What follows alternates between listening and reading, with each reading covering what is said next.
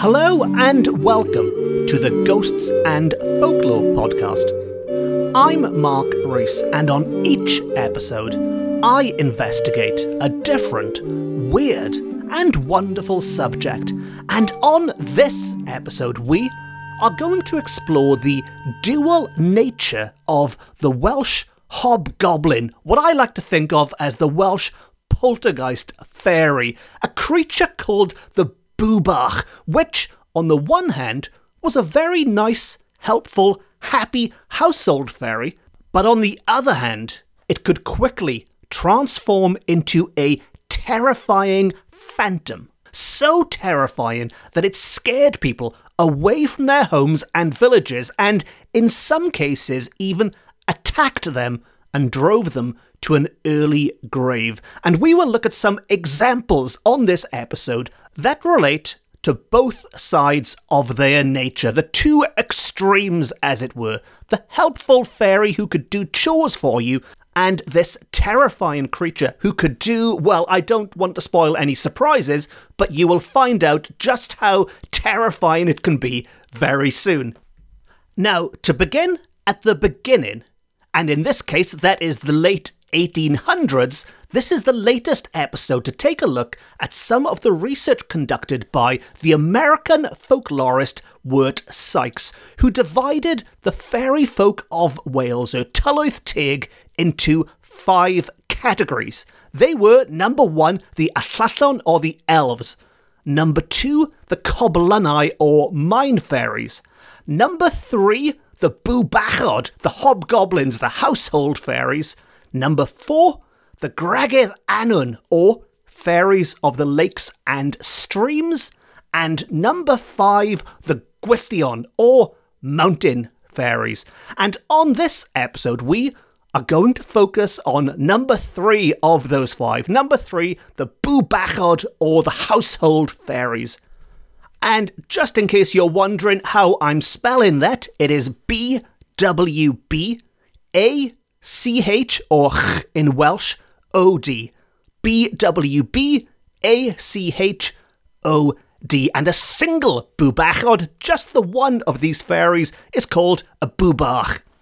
Which might sound like a nice, cute name for a fairy, but trust me, it is not. Now, Sykes tells us that the Bwbachod were hairy little creatures which attached themselves to families and households, and as such were very much domestic creatures. These were not the fairies down in the mines or in the rivers or up on the mountains. They were very much indoors with the families.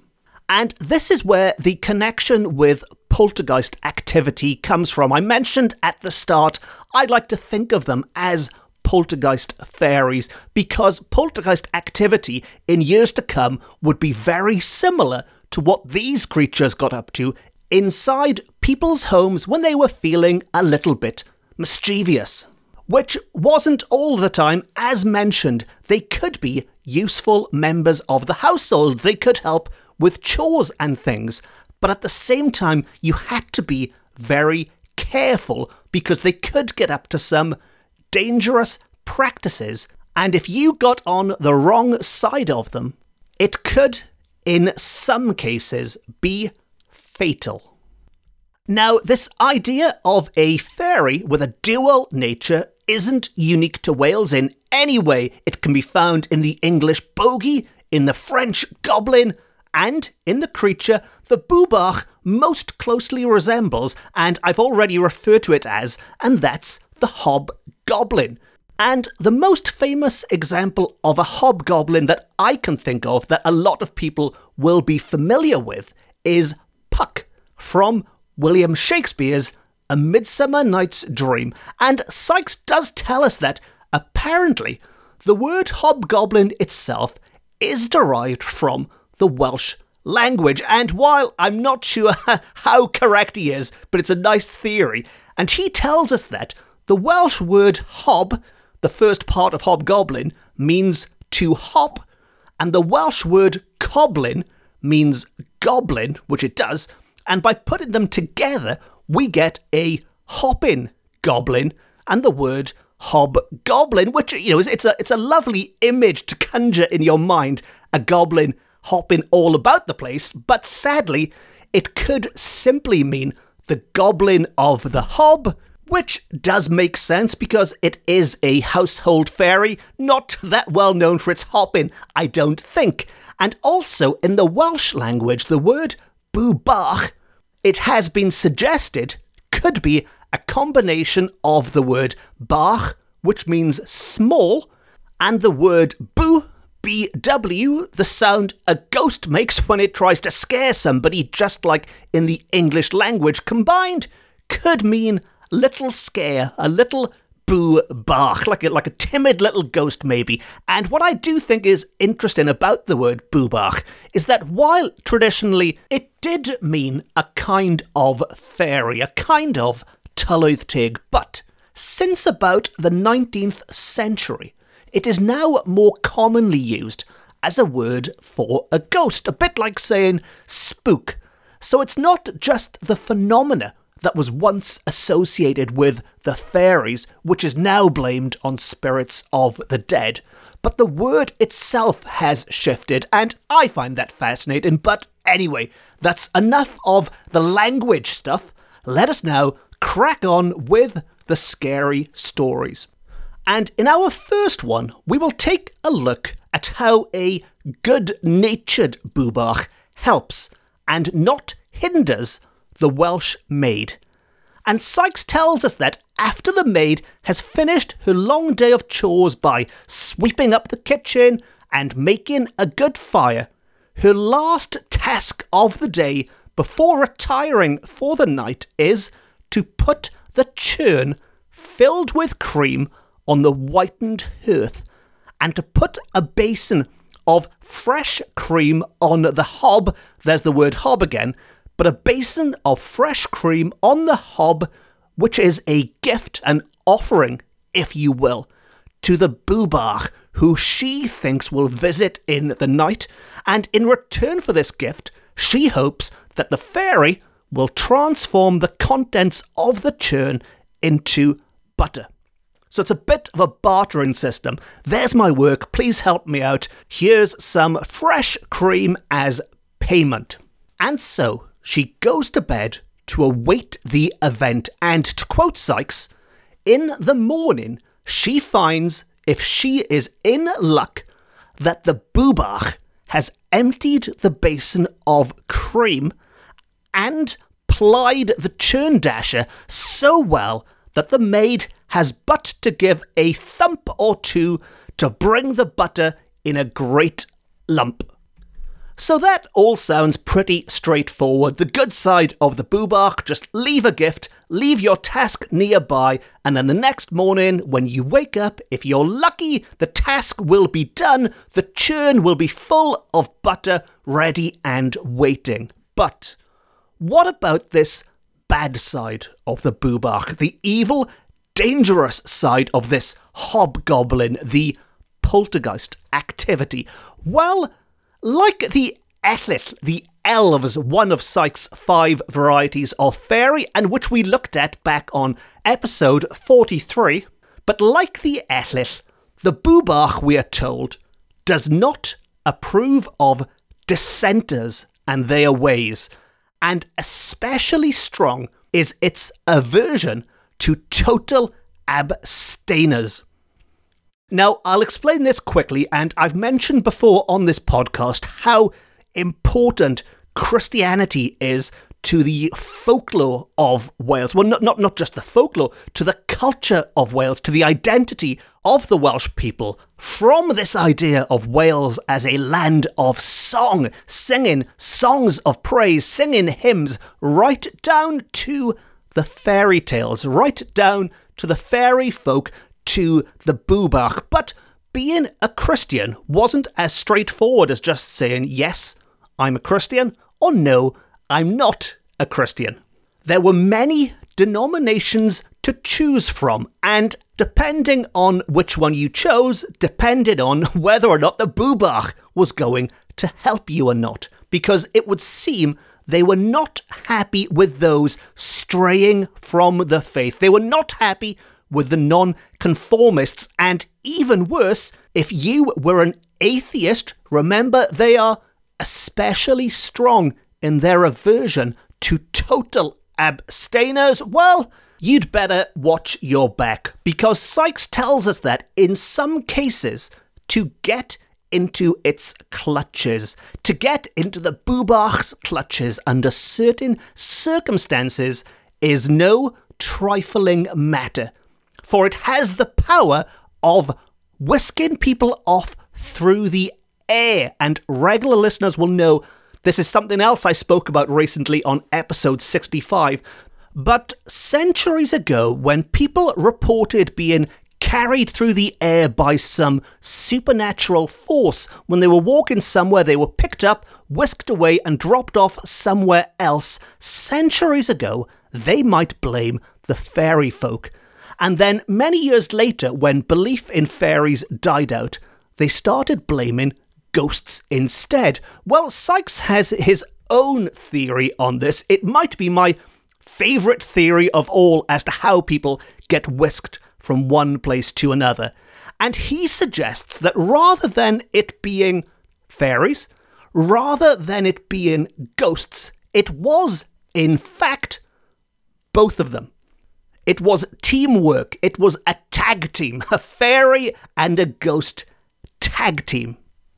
And his reasoning behind this, why they would team up in such a way, is that he believes if a ghost is a restless spirit that can't move on, that can't rest in peace until some task has been completed, like to dig up some long-lost treasure in a faraway town, then it needs a human to help them complete this task.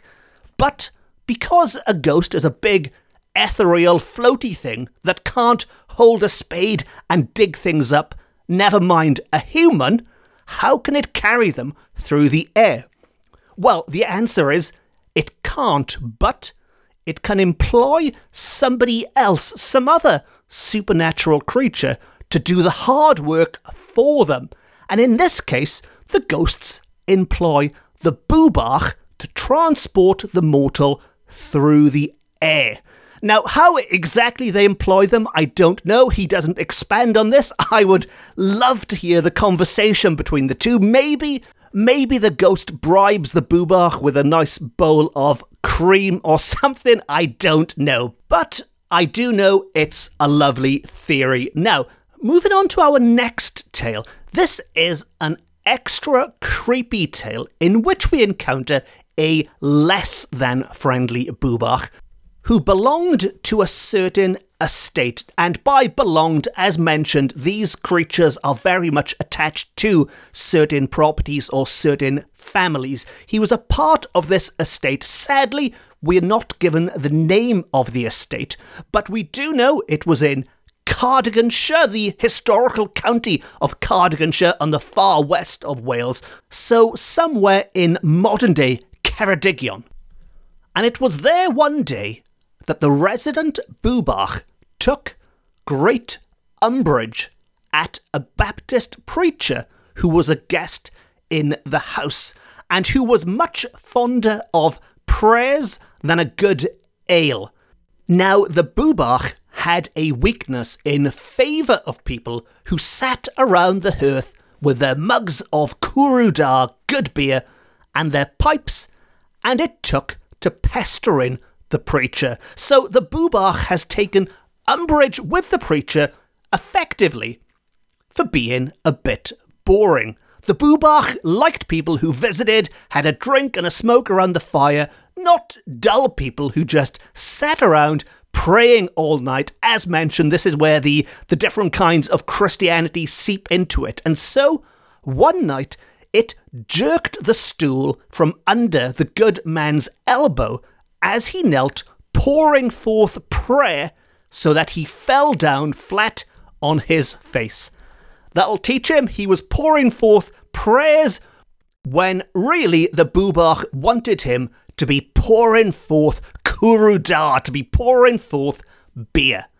Now, another time, it interrupted the devotions by jangling the fire irons on the hearth, and it was continually making the dogs fall a-howling during prayers, or frightening the farm boy by grinning at him through the window, or throwing the maid into fits. So again, we are seeing some of this poltergeist-like activity, making noise and jangling things invisibly.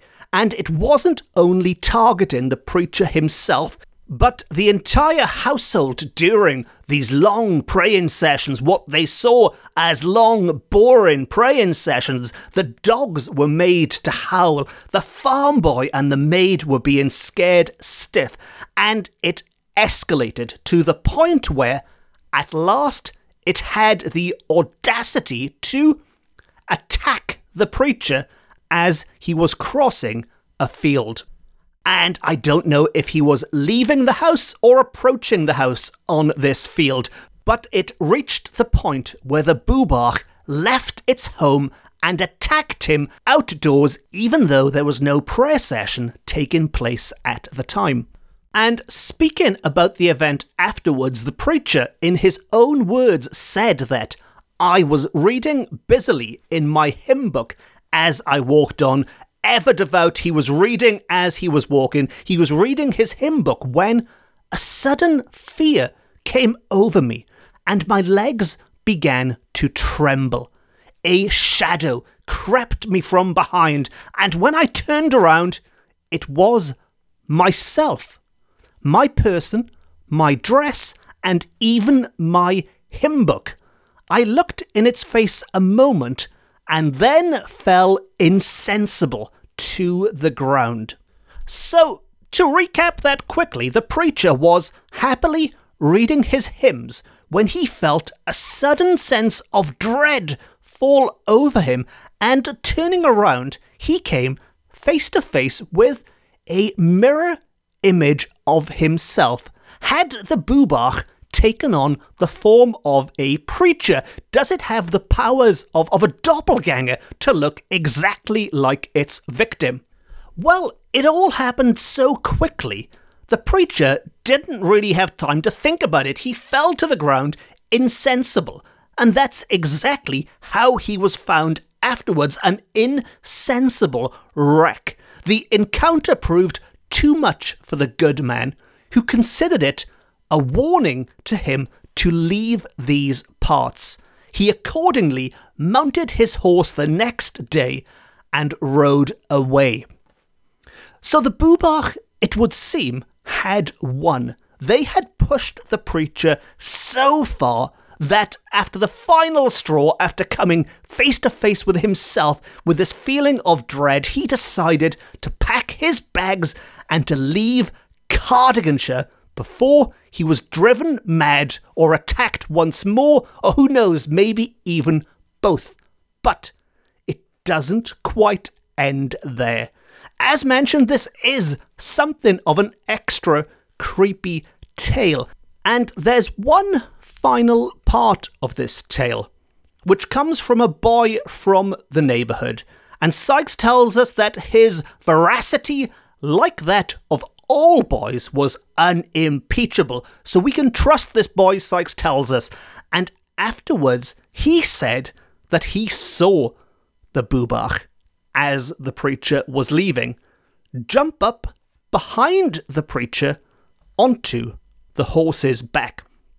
So while the preacher left the country, while he fled on the back of his horse to escape his tormentor, it would appear that the Bubach merely hitched a ride and would be joining the preacher in his new abode.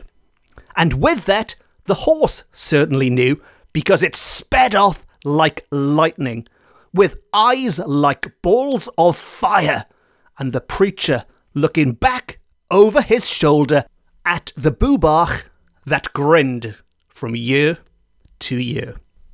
And so ends that creepy tale of the preacher and the Bubach, and so ends another episode of the Ghosts and Folklore podcast. If you've enjoyed this episode and you haven't already, please consider hitting the subscribe button. And if you really enjoyed it and you'd like to support it, you can now buy me a coffee via the website, and I do love coffee, or you could just give it a quick, nice review or a thumbs up or 5 stars or whatever it is on the platform you are consuming this on. If you'd like more ghosts and folklore, as well as this podcast, I've also written a number of books about similar weird and wonderful subjects, including Ghosts of Wales accounts from the Victorian Archives, and the most recent one, Paranormal Wales, which are perfect in the build-up to Halloween. And for free ghosts and folklore stuff, you can follow me on Twitter, on Facebook, and Instagram. And if you do, be sure to leave a comment, because it's always lovely when people say hello. And on that note, it just leaves me to say thank you very much for listening. Diolch yn fawr iawn am wrando. I've been Mark Rees. This has been my Ghosts and Folklore podcast, beaming to you from Wales to the world. Until next time, nos da.